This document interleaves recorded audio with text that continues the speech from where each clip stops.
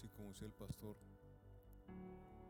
que han estado orando por esta santa convocación, también nosotros, que no sea un viaje, porque no venimos a turistear, sino venimos a ver a los santos de aquí de Warren, verlos a ustedes en el nombre de Jesucristo y deseando que el Señor nos use como vasijas nuevas con sal. Ahorita pensaba yo que hay tiempos, dice Eclesiastés 3, que hay tiempos de reír, hay tiempos de llorar. Ahora estamos en un tiempo de adoración para el Señor. Tiempo deseando que el Espíritu Santo tome la dirección de lo que se vaya a hacer aquí y que usted salga con esa bendición que ha venido a buscar. Nosotros no bendecimos, el que bendice es el Señor, ¿verdad? Y quiero, ahí donde está sentado, quiero, antes de que empecemos, darle lugar a la palabra antes que cualquier otra cosa, ¿no? Y ahí en Romanos 16, Romanos capítulo 16, no se ponga de pie, así yo se los voy a leer, usted léalo por favor. Si usted conoce la palabra, usted sabe que nuestra lucha no es contra el hombre, no es contra carne y sangre, sino contra Satanás. Sí, contra Satanás es nuestra guerra. Porque Satanás siempre lo va a estorbar a usted para que llegue usted al cielo. Y de muchas maneras va a meterle el pie para que no llegue al cielo por su estructura, la mía. No nos gusta obedecer. No nos gusta obedecer, nuestra naturaleza no le gusta obedecer, pero mire lo que gana uno cuando uno obedece. Ya lo tiene ahí en Romanos 16, en versículos 19 y 20. Dice así la palabra del Señor, en el nombre del Padre, del Hijo y del Espíritu Santo. Ya lo tienen, ¿verdad?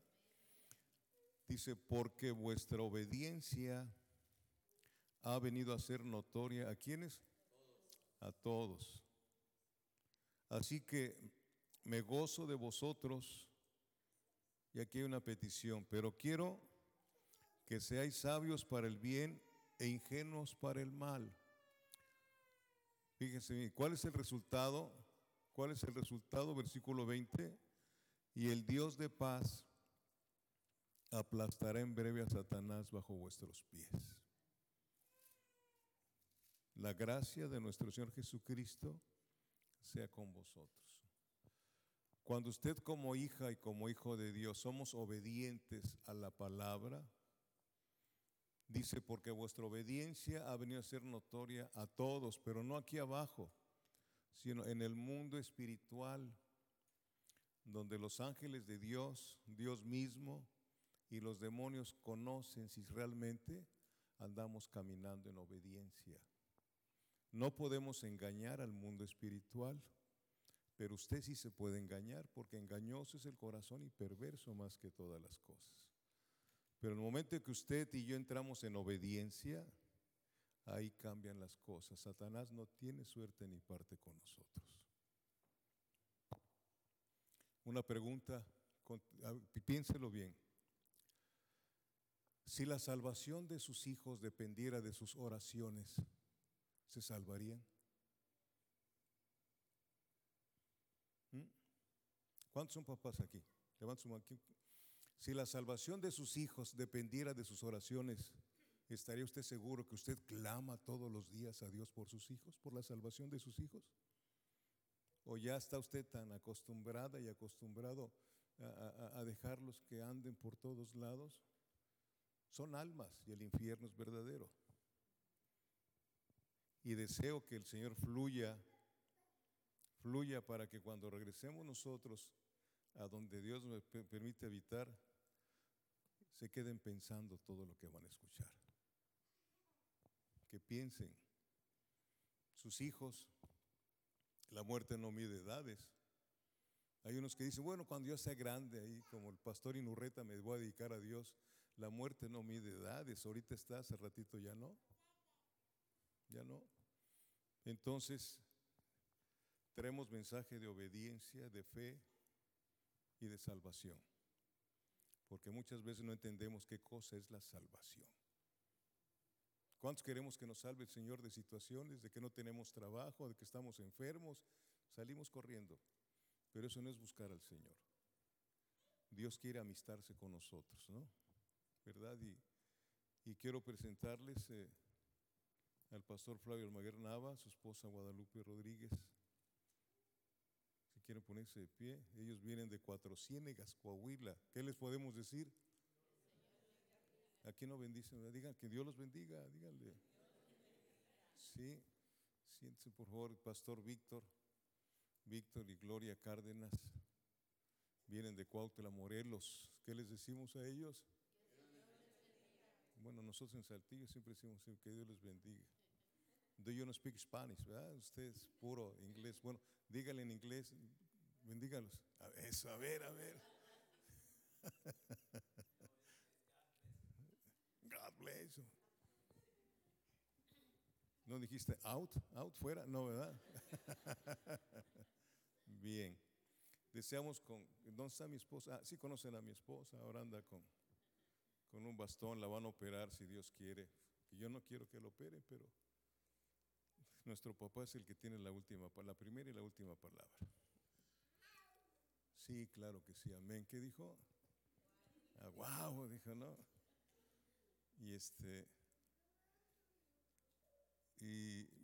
Siento mucho gozo de verlos, A Flavio y a Lupita tenemos creo que 18 años de conocerlos. 20 años. Allá tengo a mi hermana, que es a la que conozco hace más tiempo, a Tere. Hace 25 años los conocimos allá en Harrisonburg, Virginia.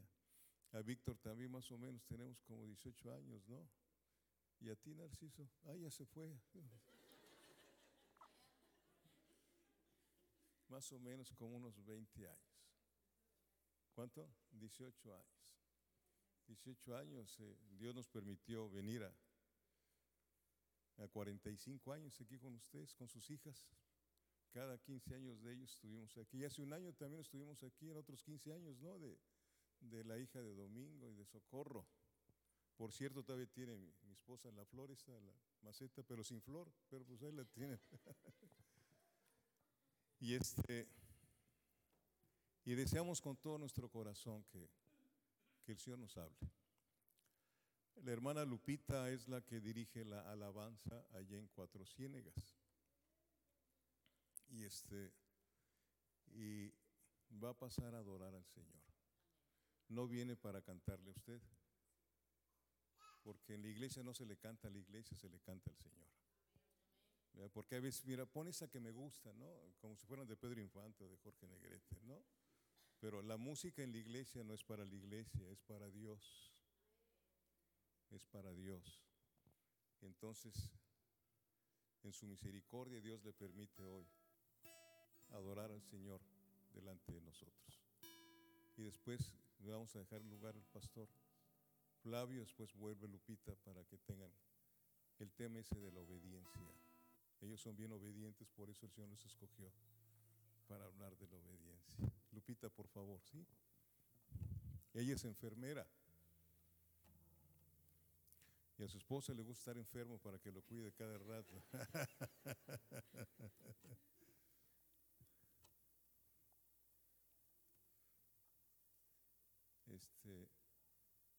¿Le vas a poner un micrófono? Aquí.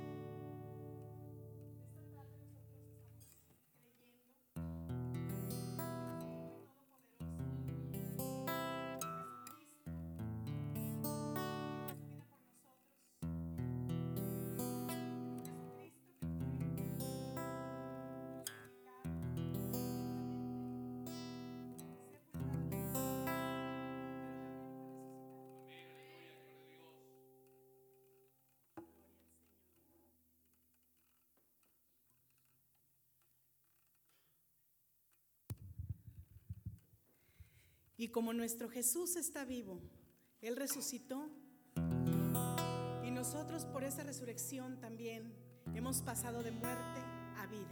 Entonces vamos a entonar ese canto de alabanza precioso que dice: resucitó.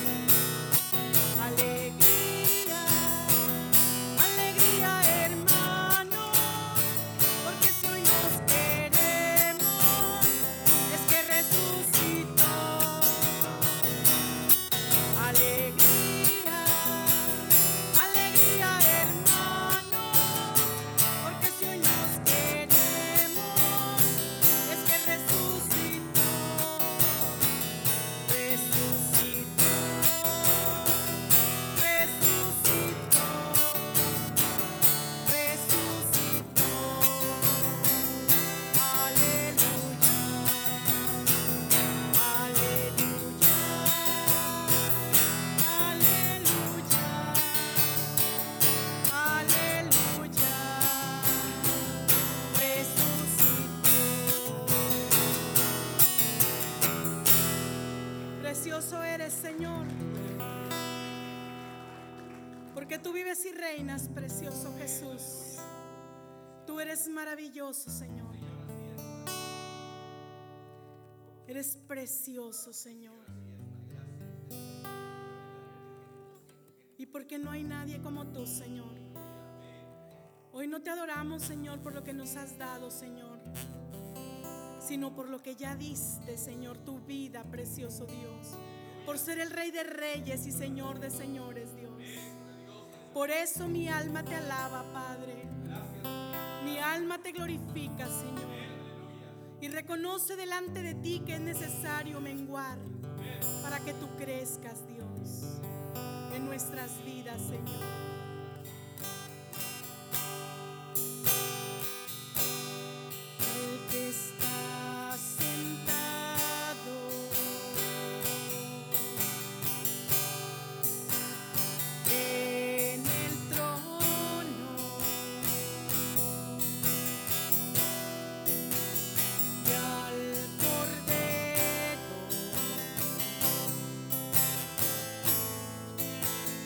Sea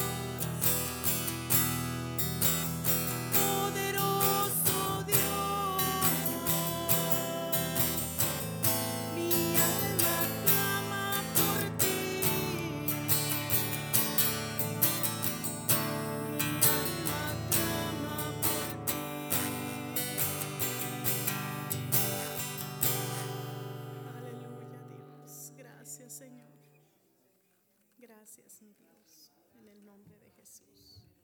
Santo.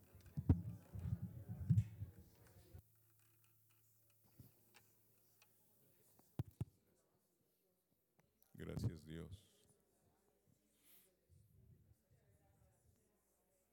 Gracias, Dios. Poderoso Dios. Poderoso Dios. Haz tu obra, Señor. Haz tu obra, Señor. Haz tu obra. Aleluya. Aleluya. Aleluya. Aleluya, Santo. Dios, tus enemigos se dispersen, Señor. Trae convicción, Padre. Trae convicción, Señor. En nombre de Jesús. En el nombre de Jesús. En el nombre de Jesús. Gracias, Dios. Gracias.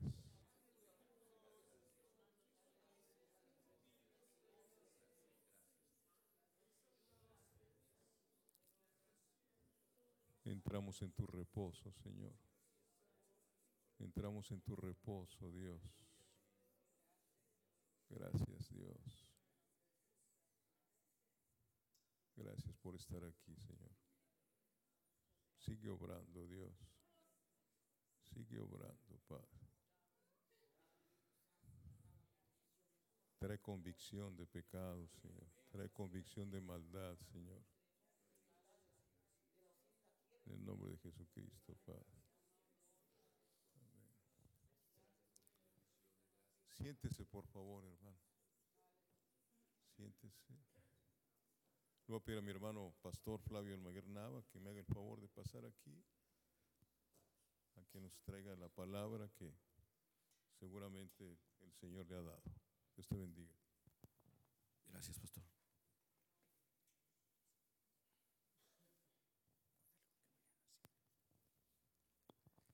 Solamente quería anunciar que va a haber cuidado para niños solamente de 1 año a 6. Así que el resto se pueden quedar aquí. Nomás los más pequeños va a haber cuidado para ellos. Sí, de 1 a 6. Bien, bien. Hermano Flavio.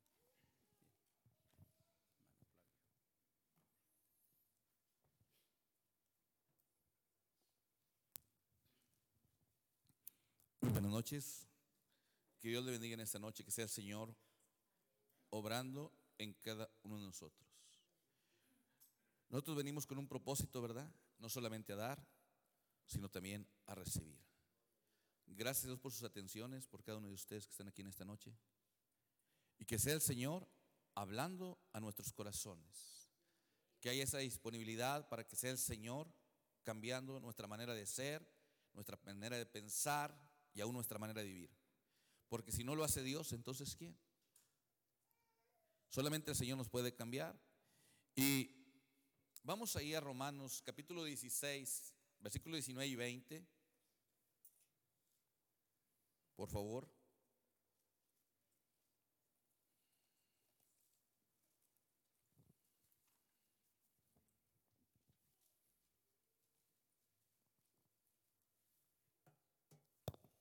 Amén, gloria a Dios. Dice en el versículo 19 y 20 de Romanos capítulo 16, porque vuestra obediencia ha venido a ser notoria a todos. Así que me gozo de vosotros, pero quiero que seáis sabios para el bien e ingenuos para el mal. Y el Dios de paz aplastará en breve a Satanás bajo vuestros pies. La gracia de nuestro Señor Jesucristo sea con vosotros.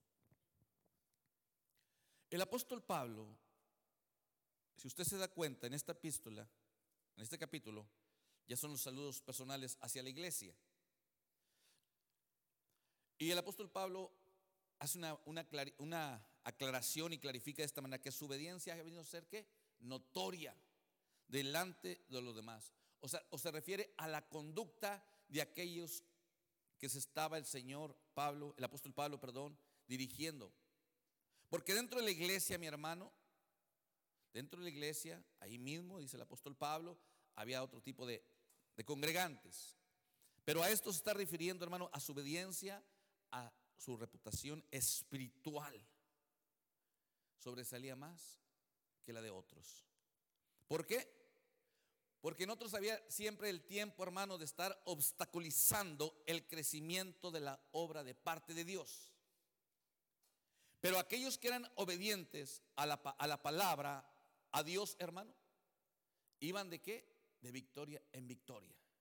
¿Y quién era el que les daba la victoria, mi hermano? Es Dios. ¿Y qué decía el apóstol Pablo? ¿Cómo se refería a ellos, hermano?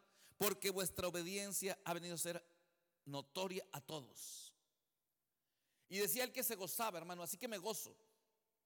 Me gozo por ustedes, cómo es su vida espiritual, cómo están viviendo delante de Dios. Pero les clarificaba por qué se gozaba y qué era que querían, cómo vivieran aquellos hermanos. Pero quiero que seáis sabios, ¿para qué? Para el bien. Sabios para el bien e ingenuos para el mal. Cuando venimos a Cristo, hermano, nuestra vida tiene que ser cambiada, tiene que ser transformada y va a ser cambiada, hermano, a través de la palabra, a través del Señor. No es a través del pastor local. Lógico, el pastor local Dios lo usa para enseñarte, pero ya depende de ti y depende de mí. Porque recuerda que el pueblo de Israel despreció la palabra de Dios y fue deshecho, porque no siguieron buscando del Señor. Y entonces dice mi hermano, así que la obediencia venía a ser notoria. Por eso el apóstol, hermano, aquí se gozaba de ellos. Pero como te digo, pero les hace una gran aclaración, que sean sabios, sabios, hermano. Y cuando seamos sabios, hermano, Dios es el que nos da la gran victoria. ¿Por qué, mi hermano? Andando en obediencia a la Sagrada Escritura, no tenemos de qué preocuparnos, mi hermano. No tenemos que preocuparnos de que esto o el otro, sino si yo sé que estoy caminando bien delante de Dios, decía hace unos momentos el pastor, el Señor sabe cómo caminamos, cómo vivimos. De repente, no sé, hay un canto, hermano, que cantan, que con el poder de Dios machúquele la cabeza al diablo y sabe que tantas cosas, ¿verdad? Pero es Dios, hermano, el que acomoda todas las cosas. Es Dios, hermano. Y está hablando, mi hermano, la gracia de nuestro Señor Jesucristo sea con vosotros. La gracia, el amor, la misericordia de Dios, hermano. Nosotros sin la misericordia de Dios, sin la gracia de Dios, no somos nada. El apóstol Pablo lo aclara, pero por la gracia de Dios soy lo que soy y su gracia no ha sido en vano para conmigo. La gracia de nuestro Señor Jesucristo es la que nos saca adelante, mi hermano. Obedecer es igual a obediencia, a obediente. La palabra oír se traduce a obedecer, mi hermano. Y vamos allá a Hechos, capítulo 4, versículo 19. Hechos 4, versículo 19. Aquellos grandes hombres, hermano, que era Pedro y Juan, tenían su fe bien puesta en el Señor. Y recuerda, mi hermano, que se levantó un gran concilio en contra de ellos. Y aquel gran concilio, mi hermano, ya no querían que hablaran más en el nombre, que era sobre todo un nombre, en el nombre de nuestro Señor Jesucristo. Querían que ya no hicieran más, el Señor ya no hiciera más milagros a través de sus vidas. Y dice aquí en Hechos capítulo 4, versículo 19, mas Pedro y Juan respondieron diciéndoles, juzgad si es justo delante de Dios obedecer a vosotros antes que a Dios. ¿Por qué? Porque aquel concilio, mi hermano, ya no querían que ellos siguieran evangelizando. Aquel concilio ya no querían que siguieran predicando, mi hermano. Y el apóstol Pedro y el apóstol Juan, hermano, aquí le dicen bien claro, mas Pedro y Juan respondieron diciendo, juzgad si es justo delante de Dios a obedecer a vosotros antes que a Dios. ellos estaban dispuestos a dar su vida, siguiendo ministrando la palabra de Dios, siguiendo hablando de Dios. Ellos no iban a obedecer, hermano, a aquel gran concilio. Y nosotros, hermano, muchas veces, hermano, por no tener problemas a veces con la familia sanguínea, ya no les queremos hablar de Cristo. Si me sigues hablando de este Cristo, ya ni vengas a mi casa. Y a veces nos callamos. Qué tremendo, ¿verdad? Que aquellos hombres, hermano, porque recuerda que esto aconteció después de que cuando iban a la oración hicieron aquel milagro. Hicieron aquel milagro, mi hermano, y por eso venían aquel concilio, hermano, a decirles que se callasen. Y ellos les aclaran, hermano, que hermano, era más justo delante de Dios obedecer a Dios que antes que a ellos. Por eso, mi hermano, nuestro Señor Jesucristo, mi hermano, nuestro Señor Jesucristo se hizo obediente y obediente hasta la muerte, mi hermano. Y vamos a Hebreos, a la epístola de los Hebreos, capítulo 5, versículo 8 y 9, por favor. Hebreos 5, 8, 9.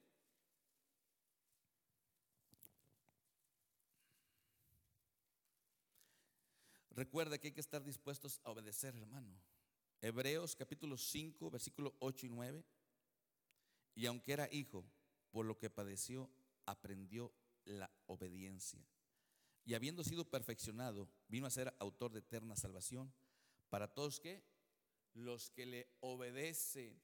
Pero que, mi hermano, y aunque era hijo, por lo que padeció, aprendió la obediencia. Recuerda, mi hermano, que nuestro Señor Jesucristo, antes de ir, hermano, a esa cruz, a morir por mí y a morir por ti, Él tuvo que ir ahí, hermano, al monte de Getsemaní a orar, a llorar delante del Padre. Pero Él estaba dispuesto, hermano, a morir por ti y por mí. Mi hermano, dice la palabra, mi hermano, y aunque era hijo, por lo que padeció, aprendió que la obediencia. Porque Él ya estaba predestinado a la obediencia, mi hermano. Nosotros venimos muchas veces al Señor y el Señor nos dice, camina por aquí. No, Señor, camino por acá. Y de repente, hermano, nos pasan cosas que no nos agrada y decimos, Señor, me estás fallando. Pero si Dios me está diciendo cómo debo de caminar. Dice mi hermano, ¿por qué? Y habiendo sido perfeccionado, vino a ser autor de eterna salvación para todos los que le obedecen. Nosotros, hermano, si queremos ser perfeccionados, tenemos que tomar las Sagradas Escrituras, hermano. Tenemos que ir a las Sagradas Escrituras a aprender más del Señor, cómo debemos de comportarnos, cómo debemos de vivir, cómo debemos de caminar, hermano. ¿Para qué, mi hermano? Para poder tener la eterna salvación, hermano. ¿Para qué? Para todos los que le obedecen. A veces, hermano, se evangeliza y dice, fueron tantos que se salvaron, tantos. Solamente, hermano, hicieron la oración de fe. Pero solamente el Señor sabe los que se van a salvar. Solamente el Señor sabe los que le van a obedecer. ¿Tú quieres ser salvo? Pues tenemos que obedecer a la palabra. Tenemos que obedecer a la voz de Dios. ¿Y cómo batallamos, verdad? Batallamos, hermano. ¿Por qué? Porque a veces, hermano, nuestra carne no está dispuesta a morir ahí a la cruz del Calvario. Ir ahí, hermano, a morir. Recuerda, uno de los hombres, hermano, Abraham, nos dejó un ejemplo. Y vamos ahí mismo a Hebreos 11:8. Hebreos 11:8, por favor.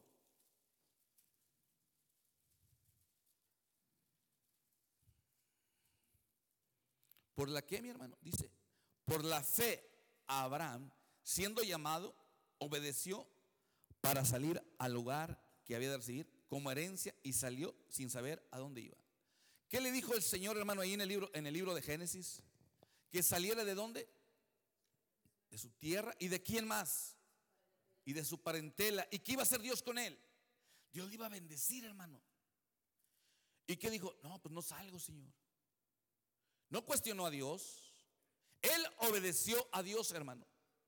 Y nosotros, hermano, muchas veces queremos bendiciones de parte de Dios, pero no queremos obedecer, hermano. Es sin saber, hermano, salió y de ahí, hermano, vinieron todas las bendiciones. Por eso mi hermano fue llamado el amigo de la fe. Y nosotros, hermano, muchas veces no queremos salir, hermano. Salió. ¿Quieres tú, hermano, recibir esa herencia para la eternidad? ¿Quieres pasar la eternidad con el Señor, hermano? Pues tienes que aprender, tienes que obedecer, a caminar por fe, a andar por fe, a vivir en fe. ¿Por qué, mi hermano? Porque es la obediencia a Cristo, mi hermano. Ahora podemos ver, hermano, cómo nuestro Señor Jesucristo, aún, hermano, los elementos naturales le obedecían a Él, hermano. Aún los elementos naturales, hermano, le obedecían a Cristo, mi hermano. Aún aquellos enfermos le obedecían a nuestro Señor, hermano. Aún aquellos demonios. Y nosotros muchas veces, hermano, queremos que salgan muchas cosas de nuestra vida, pero no queremos obedecer a la voz de Dios. No queremos obedecer a la palabra de Dios. Y vamos a Marcos, por favor, capítulo 1, versículo 25-27. Marcos capítulo 1, versículo 25 y 27.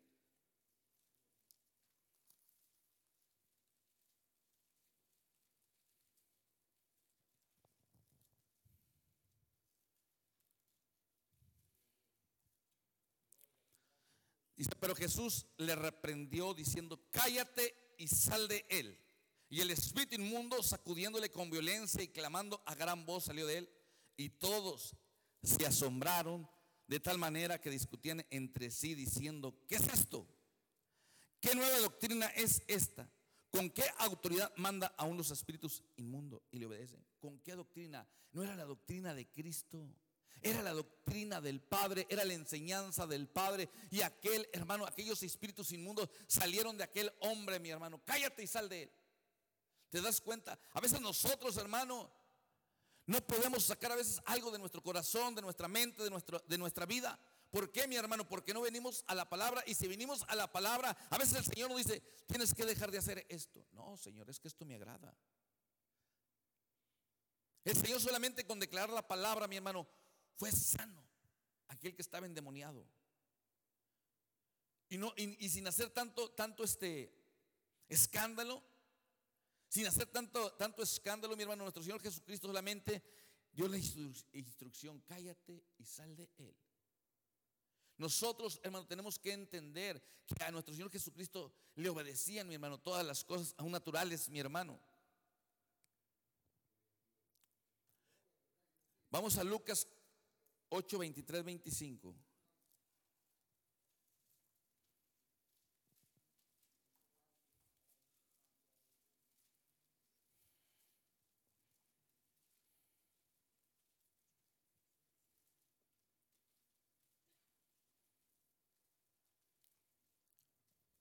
Lucas capítulo 8, versículo 23 al 25.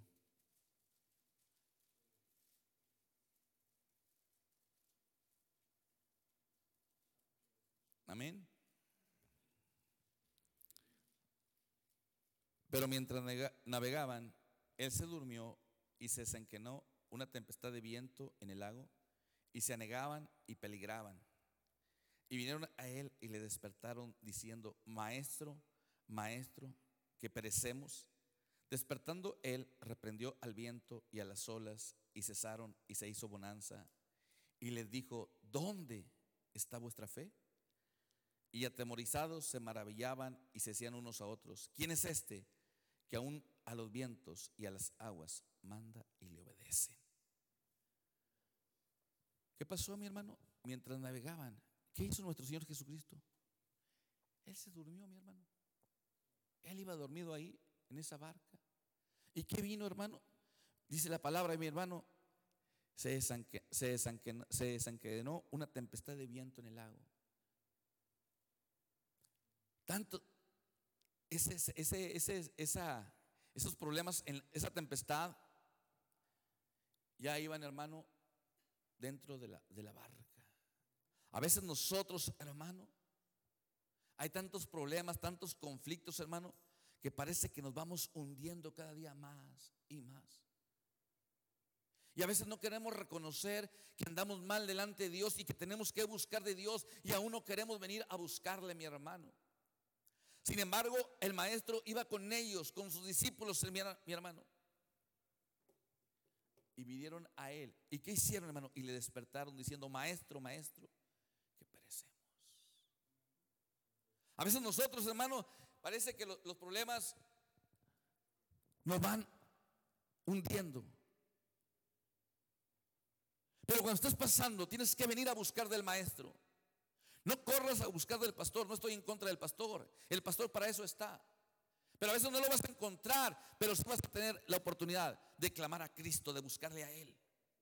Entonces, hermano, que parecemos, despertando él, ¿qué hizo? Reprendió al viento y a las olas, cesaron y se hizo una bonanza, una tranquilidad, una paz. Entonces nosotros, hermano, tenemos que buscar de esa paz, tenemos que buscar de ese gozo, esa alegría en el Señor, mi hermano. Y él le dijo: ¿dónde está vuestra fe? ¿Dónde está tu fe? ¿Dónde está tu fe en estos momentos? ¿Dónde está, mi hermano? Y aún se asombraron, mi hermano, que estas cosas, mi hermano, estos hechos naturales le obedecieran a nuestro Señor Jesucristo. Le obedecieran, mi hermano. ¿Por qué, mi hermano? Y les dijo: ¿dónde está vuestra fe? Y atemorizados se maravillaban y se decían a unos a otros: ¿quién es este que aún los vientos y a las aguas manda y le obedecen? Entonces tú y yo, mi hermano, ¿por qué muchas veces batallamos para obedecer al Señor? ¿Por qué tú y yo, mi hermano, no nos ponemos a analizar la palabra y vemos los milagros, las señales que hacía nuestro Señor Jesucristo? Y en este caso me refiero, mi hermano, como el agua, como el viento, como la tempestad, hermano, le obedeció.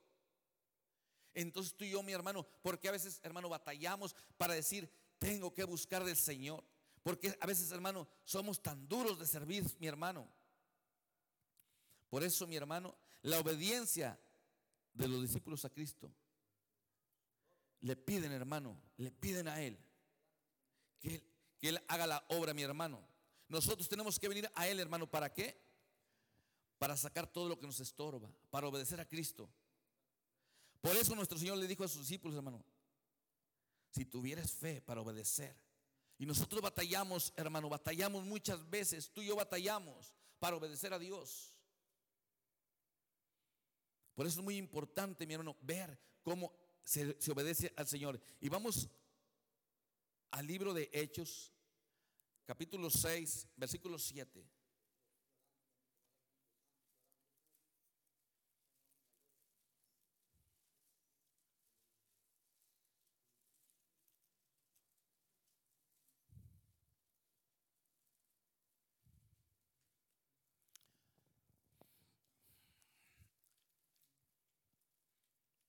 Dice: y crecía la palabra del Señor, y el número de los discípulos se multiplicaba grandemente en Jerusalén. ¿Dónde estás tú? También muchos de los sacerdotes obedecían a la fe. ¿Qué pasa?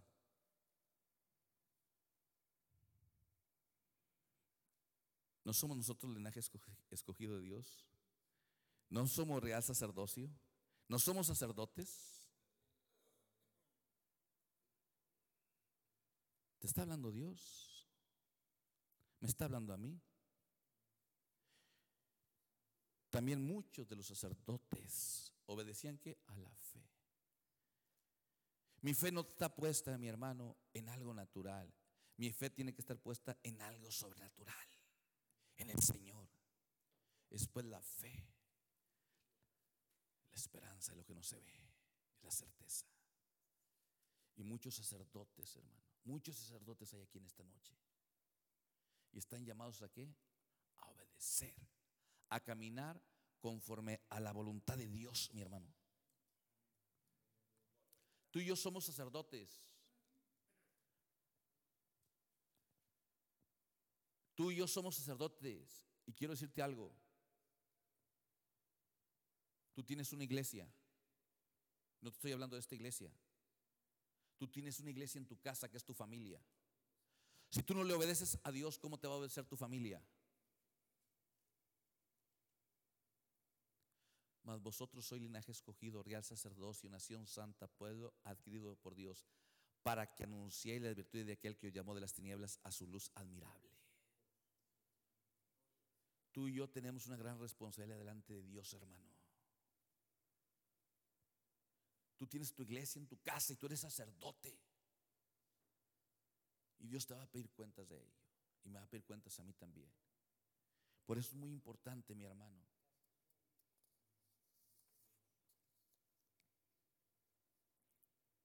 Y la obediencia, hermano, la obediencia va a ser a través de la palabra, mi hermano. Si tú y yo no estudiamos la palabra, si tú y yo no estudiamos, no leemos la palabra, no vamos a ser cambiados, no vamos a ser transformados. Y vamos a Romanos, capítulo 10, versículo 16.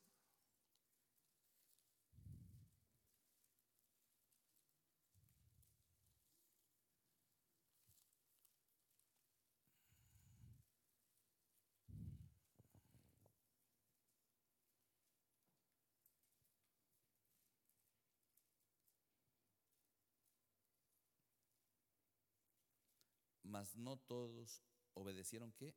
Al evangelio. Mas no todos obedecieron al evangelio. ¿A quién tenemos que obedecer, hermano? A la palabra. Y la palabra es Cristo.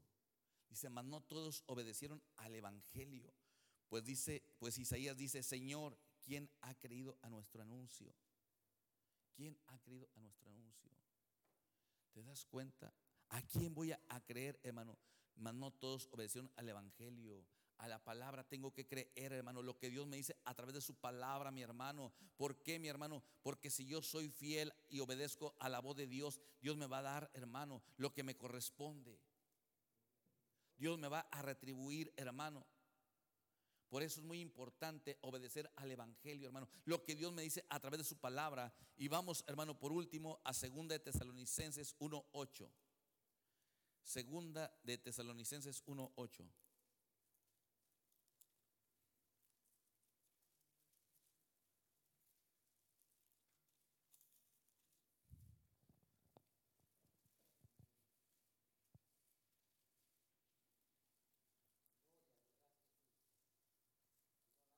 Segunda de Tesalonicenses 1:8, mi hermano. Dice, en llama de fuego para dar retribución a los que no conocieron a Dios. ¿Ni obedecen a quién? Al evangelio de quién? De nuestro Señor Jesucristo, mi hermano. ¿Dónde quieres pasar tu eternidad? ¿Dónde quieres pasar tu eternidad? Dice bien claro, hermano, en llama de fuego para dar retribución a los que no conocieron a Dios. A los que no conocieron, hermano, a Dios. A los que no buscaron de Dios, hermano. Ahí está el pago, mi hermano. Pero también, hermano, ahí viene algo muy importante. Ni obedecen al evangelio de nuestro Señor Jesucristo. ¿A qué venimos, hermano? A enseñarnos mutuamente, que es a través del evangelio, que es a través de la palabra, como nosotros vamos a cambiar nuestra manera de vivir, nuestra manera de pensar. Por eso el apóstol Pablo, hermano, se gozaba con aquellos hermanos. Se gozaba y se regocijaba, hermano, y decía, me gozo con el Señor para que seáis sabios, para que seas sabios para el bien e ingenuos para el mal. Y el Dios de paz aplastará en breve a Satanás bajo vuestros pies. Pero es por la gracia de nuestro Señor Jesucristo. Entonces, hermano, ¿a quién vas a obedecer? ¿A quién vamos a obedecer? A nuestro Señor Jesucristo a través de la palabra, a través de conocerle, a través de la palabra, mi hermano. Porque Él nos dejó el mejor manual. Él nos dejó el mejor libro para, hermano, seguir hacia adelante, para perseverar en Él. Por eso es muy importante, hermano, estar estudiando la palabra para poder obedecer al Señor, para poder ser ovejas de su prado. Que Dios les bendiga. Vamos a continuar.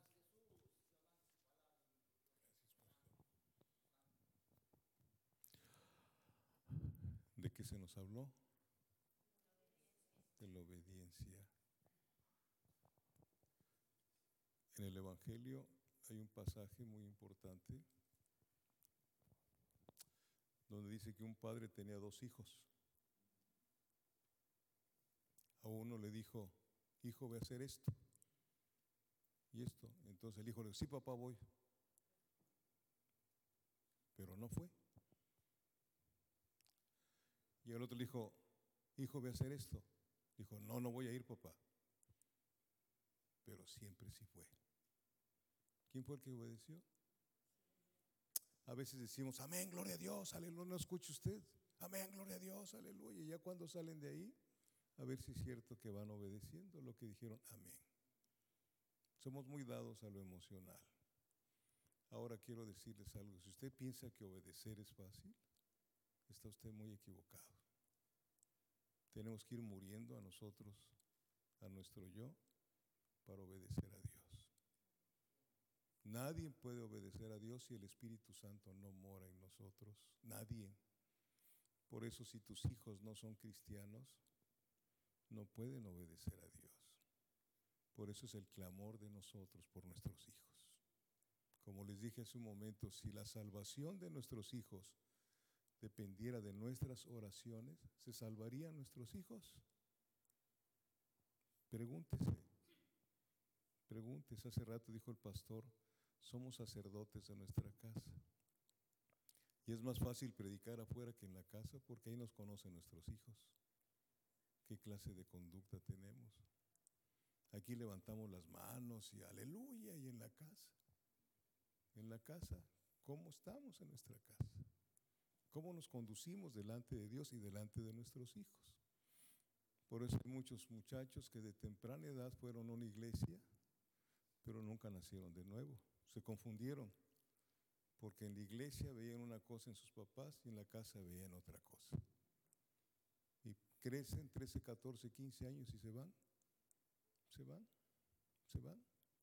¿Por qué? Porque no nos enseñaron bien donde nos reunimos, ¿verdad? Porque hay que enseñar, la palabra no regresa vacía, o trae vida o trae muerte. ¿Está usted escuchando? Y más les valía no haber escuchado la palabra. Dice la misma palabra, dice, que más nos vale no venir si es que no vamos a obedecer. No es fácil, hay demasiada gloria eternalmente para la iglesia de Dios, demasiada gloria, cosa que ojo no vio, ni oído yo, ni han subido en corazón del hombre, ¿sí? Son las que Dios ha preparado para los que le aman. Jesús dijo, si me amas, llora, dice, ¿verdad? Llora, no. Si me amas, guarda mis mandamientos. ¿Cuántos lloramos con la alabanza? Hasta moqueamos, pero salimos de aquí y ya se nos olvidó. Hermanos, los amo en el Señor. Y no vine a traer cosas que no estén en el corazón del Señor, y los pastores lo saben también. Ponga atención al Señor, y si realmente usted no obedece, dígale al Señor, Señor, no me gusta. Dígale, Él sabe, no me gusta, Señor. No me gusta, pero trata conmigo. Deshaz todo lo que está dentro de mí. No te tardes, Él lo va a hacer. Se lo digo por experiencia. Porque es un proceso todo el día, todo el tiempo que vivamos aquí en la tierra, es un proceso donde está el martillo de la palabra derrumbando toda oposición en nuestro corazón para el Señor. ¿Que duele? Claro que sí duele y duele mucho, pero lo que se está creando dentro de ti es una vida gloriosa, una vida en victoria. Lupita, por favor, ¿les gustó cómo alaba el Señor? Ahí tenemos unos CDs si los quiere vender, así le hacen. Ahí traigo, valen 500 pesos cada uno, pero para usted son $100. Grande responsabilidad es pararse aquí y enseñar. Grande responsabilidad es obedecer. difícil es obedecer si no amamos al Señor. Es muy difícil llevar a cabo la palabra si no hemos nacido de nuevo. Obediencia equivale a someterse a una voluntad ajena y ejecutarla.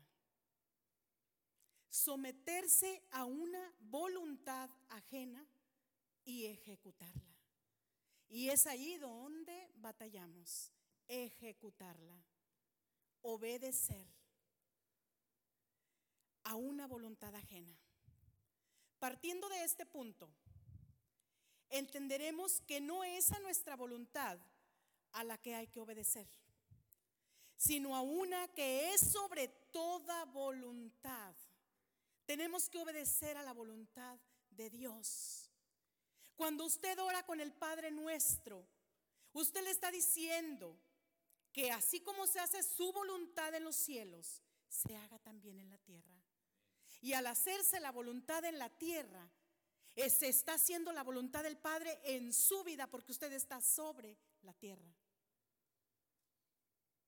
Es algo sumamente difícil, mis amados hermanos, someternos a esa voluntad que es sobre toda voluntad, que es la de Dios. Ahora bien, ¿por qué en la definición dice y ejecutarla? Porque es necesario practicarla.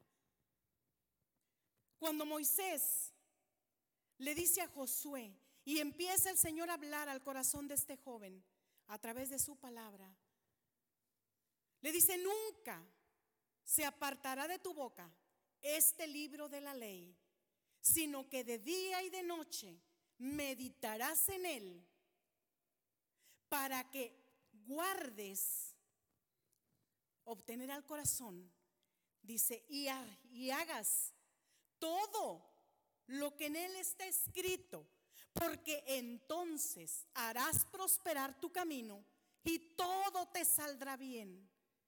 Pero también sabía que iba a ser difícil para Josué. Por eso le dio una orden y le dijo: mira, que te mando que te esfuerces y seas valiente.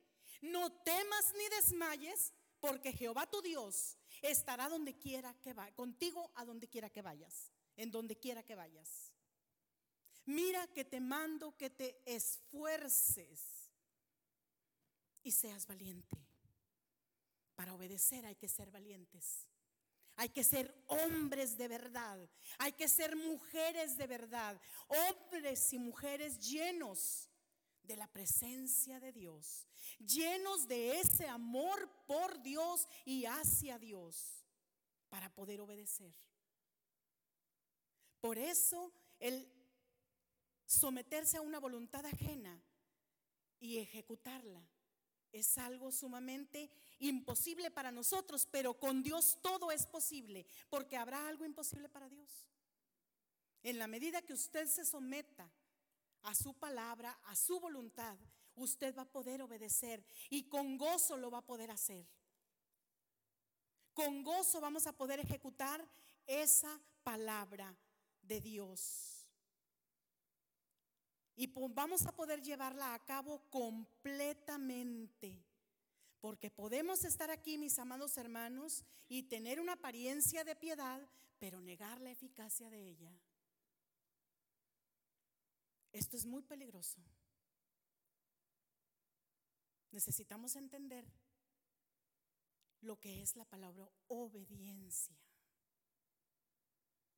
Que Dios nos ayude a discernir su palabra. Que Dios nos ayude a tomarla de acuerdo a su voluntad.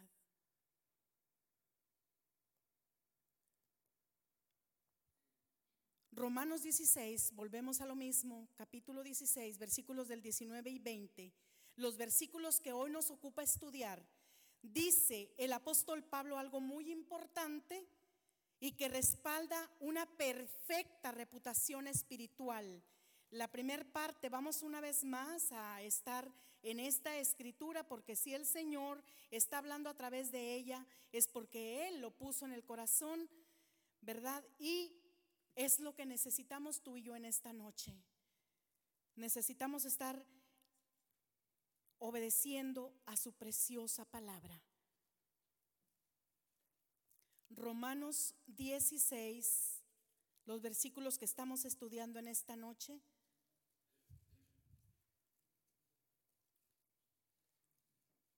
Dice, porque vuestra obediencia ha venido a ser notoria a todos. Habla de una conducta intachable, mi amado hermano. Aquí el apóstol Pablo estaba diciendo, porque estos hermanitos han dado a conocer su reputación espiritual, han dado a conocer su obediencia. Dice, porque vuestra obediencia ha venido a ser notoria a todos. Filipenses, póngale separador por favor ahí a Romanos, porque vamos a estar por ahí. Vamos a ver Filipenses capítulo 2 versículo 15,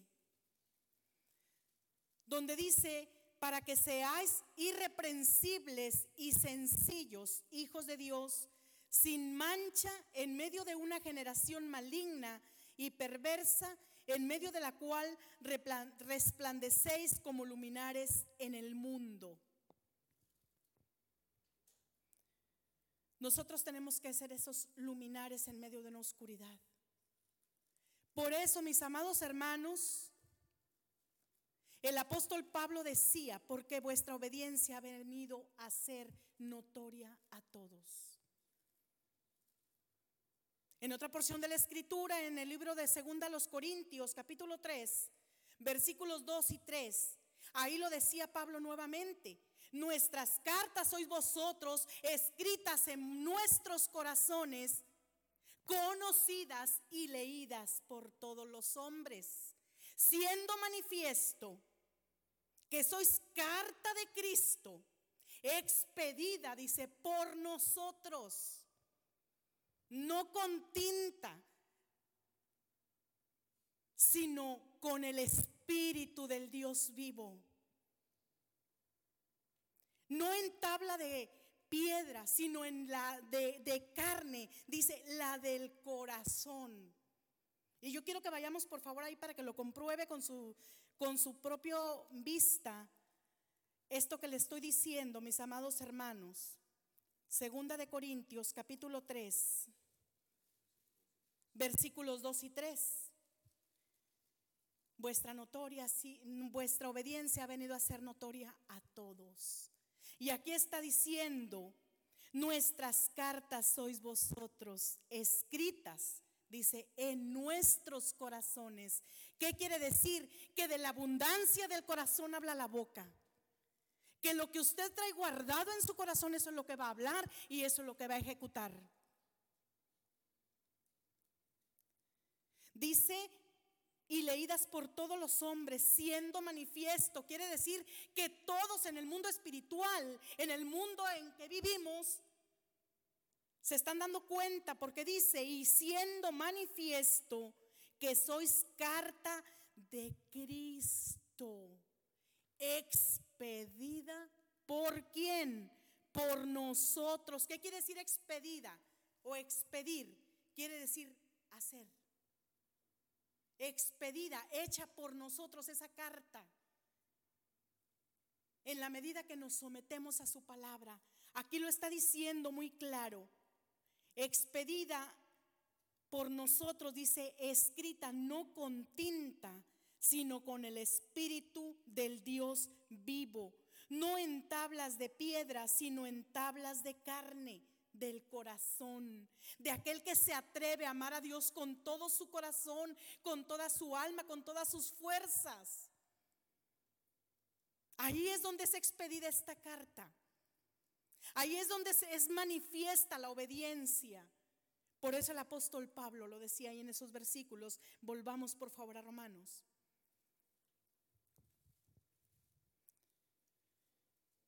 Vuestra obediencia ha venido a ser notoria a todos. Por eso nuestra conducta, mis amados hermanos, tiene que ser una conducta inofensiva. ¿Qué quiere decir esto? Una conducta que no ofende a quien obedecemos, o sea, a Dios. Una conducta que no va a dañar a mi hermano, a mi hermana. Porque tiene que ser una conducta inofensiva, sino que lo honra. Y de paso a todos los que nos ven son testigos de esa buena conducta. Es algo sumamente importante porque continúa diciendo: así me gozo de vosotros. Imaginémonos un poquito, mis amados hermanos, cuando usted lea la palabra, siempre ore antes de leerla. Nunca abra la Biblia sin orar antes. Siempre usted tiene que pedirle al Señor que le dé revelación de su palabra, porque lo único que Dios revela es su palabra. Así que cada vez que usted la lea, pídale al Señor dirección. Pídale al Señor que le dé espíritu de discernimiento. Pídale que le dé denuedo de esa misma palabra para que cuando usted la hable, fluya de dentro de usted. Y aquí el Señor a través de Pablo decía que él se gozaba de aquellos hombres que estaban dando a conocer su buena obediencia. Y si Pablo, mis amados hermanos, se gozaba con esto, imagínense nuestro Dios cómo se gozará cada vez que ve un hijo obediente. ¿Cómo se gozará nuestro amado Señor cuando obedecemos a su palabra? Esto es digno de llevarse a cabo. Lo único que va a mover la mano de Dios, mi amado hermano, es la obediencia. La obediencia a su bendita palabra.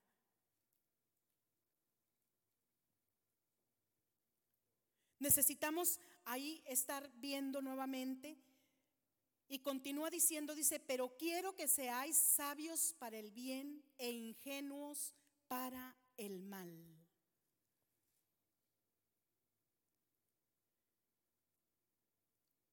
El apóstol Pablo viene a decir que precisamente por el gozo que le causa la obediencia, es decir, la docilidad para recibir esa fe bien conocida de todos los hombres. Vamos a ir a Romanos capítulo 1, versículo 8, por favor. Romanos 1:8.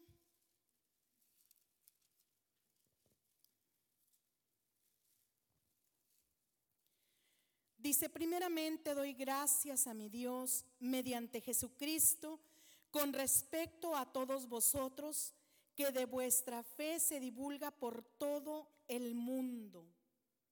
Aquí está dando Pablo una vez más gracias a Dios por esos hermanos que en esa fe, que en esa obediencia llevaban el evangelio a todo el mundo. Por eso dice aquí el versículo de Romanos capítulo 16, donde estamos estudiando, dice: por eso, pero quiero que seáis sabios para el bien e ingenuos para el mal. ¿Qué quería decir Pablo aquí? Quería que conjugaran la sencillez de la paloma, pero también la astucia de la serpiente. Eso era lo que quería Pablo. Que fueran ingenuos para el bien, pero también, al revés, que fueran sabios para el bien e ingenuos para el mal. Eso era lo que estaba diciendo Pablo cuando les estaba hablando en esta porción de la Escritura. Sabios para el bien, inocentes, que no hacen daño. Hay que ser sabios, mis amados hermanos, para lo que es bueno, a fin de que nadie nos engañe, instándonos a mezclar el bien con el mal. Tenemos siempre nosotros que actuar en el bien, en el bien, en el bien, obedecer bien esa palabra de Dios. Inocentes, sencillos, inofensivos para lo que es malo, a fin de no caer en la tentación de ser llevados al mal. Y quiero que sepas una cosa para que no te confundas: el ser inocente no significa que seas ignorante. Pues el apóstol exhorta a ser sabios, pero con la sabiduría verdadera, con la sabiduría de lo alto. Porque la sabiduría terrenal, ¿quién me puede decir cómo es? ¿Cómo es la sabiduría terrenal? Terrenal, animal, diabólica. Por eso Pablo les estaba diciendo: pero quiero que seáis sabios para el bien e ingenuos para el mal. Ahora bien, ya que hemos visto la importancia de ser obedientes, de tener una conducta intachable, y que tenemos el peso de muchos testigos que nos observan, y además que entendimos que no es a nuestra voluntad a quien estamos sometidos, ahora veremos que el obedecer a Dios obtendremos grandes bendiciones y promesas y una gran victoria final. Mira lo que dice en el versículo 20: y el Dios de paz aplastará en breve a Satanás bajo vuestros pies. La gracia de nuestro Señor Jesucristo sea con vosotros. Y el Dios de paz aplastará en breve a Satanás. ¿Sabes desde cuándo Satanás es enemigo del hombre? ¿Desde cuándo? Desde el principio. Desde siempre ha sido el enemigo del hombre.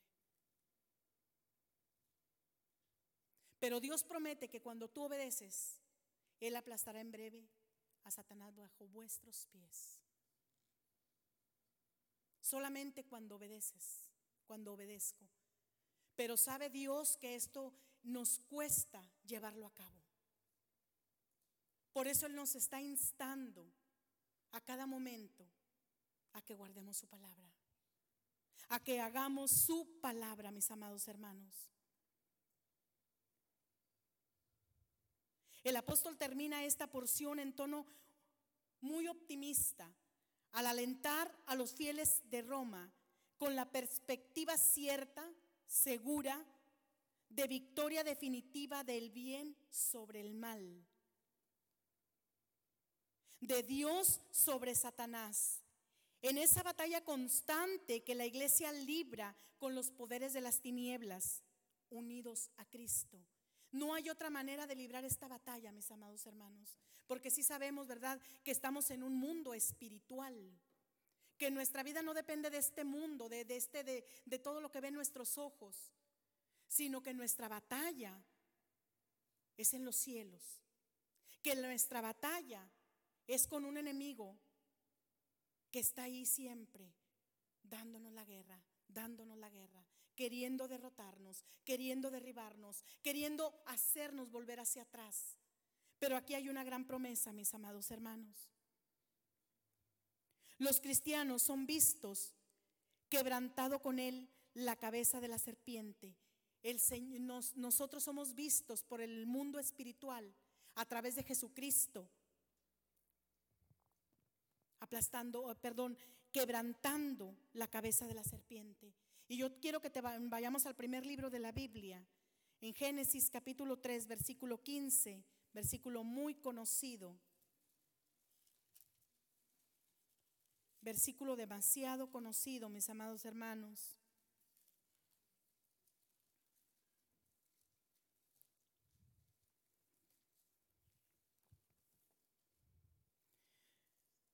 Dice: y pondré enemistad entre ti y la mujer, y entre tu simiente y la simiente suya.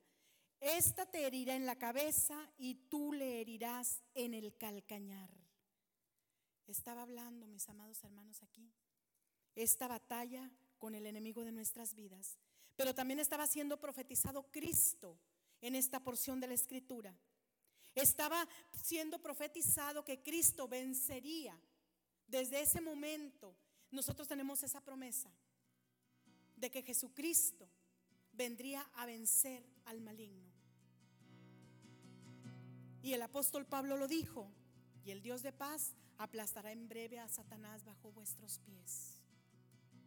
¿Y qué termina diciendo? Vamos nuevamente ahí donde estamos en Romanos. La gracia de nuestro Señor Jesucristo sea con vosotros.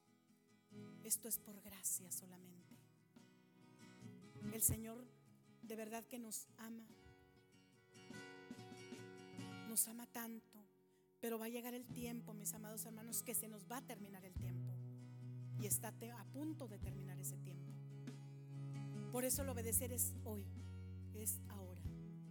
Es decirle, Señor, ahorita decía el pastor, si usted no le ha obedecido, dígale: Señor, no me gusta obedecerte, me gusta obedecer a mi carne, me gusta alimentar mi yo, me gusta vivir para mí, primero yo, después yo, y si sobra yo.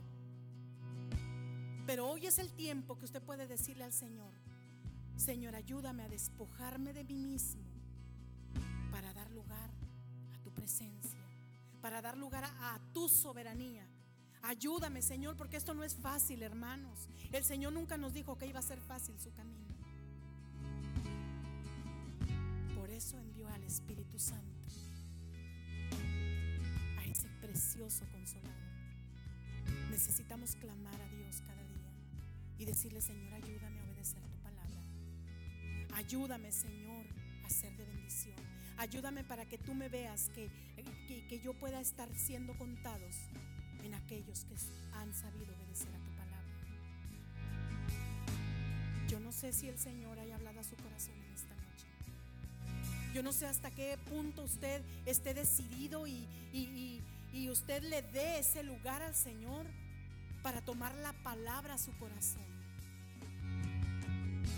No sé si usted sea ese hombre, esa mujer valientes que dice la palabra que desde los tiempos de Juan el Bautista el reino de los cielos sufre violencia y solamente los violentos, o sea, los valientes lo arrebatan. ¿Es usted un hombre o una mujer, un hijo, una hija de Dios valiente que arrebata ese reino de los cielos?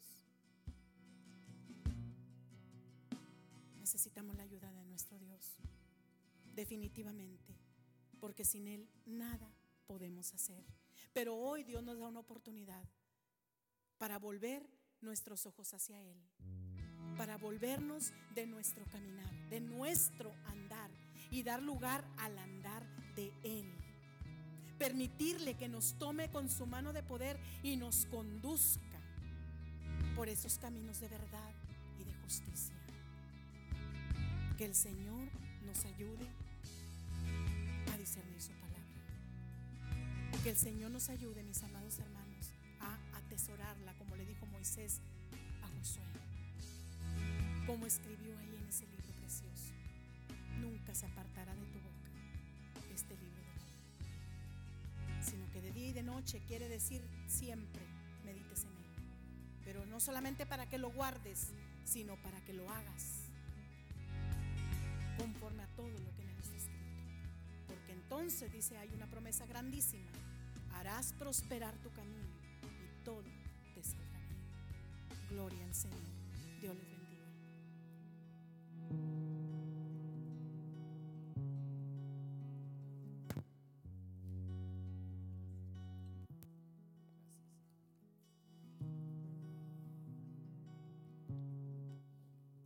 De que sí habló, hermanos. Bendito sea el nombre del Señor. Gracias al Señor por los hermanos que...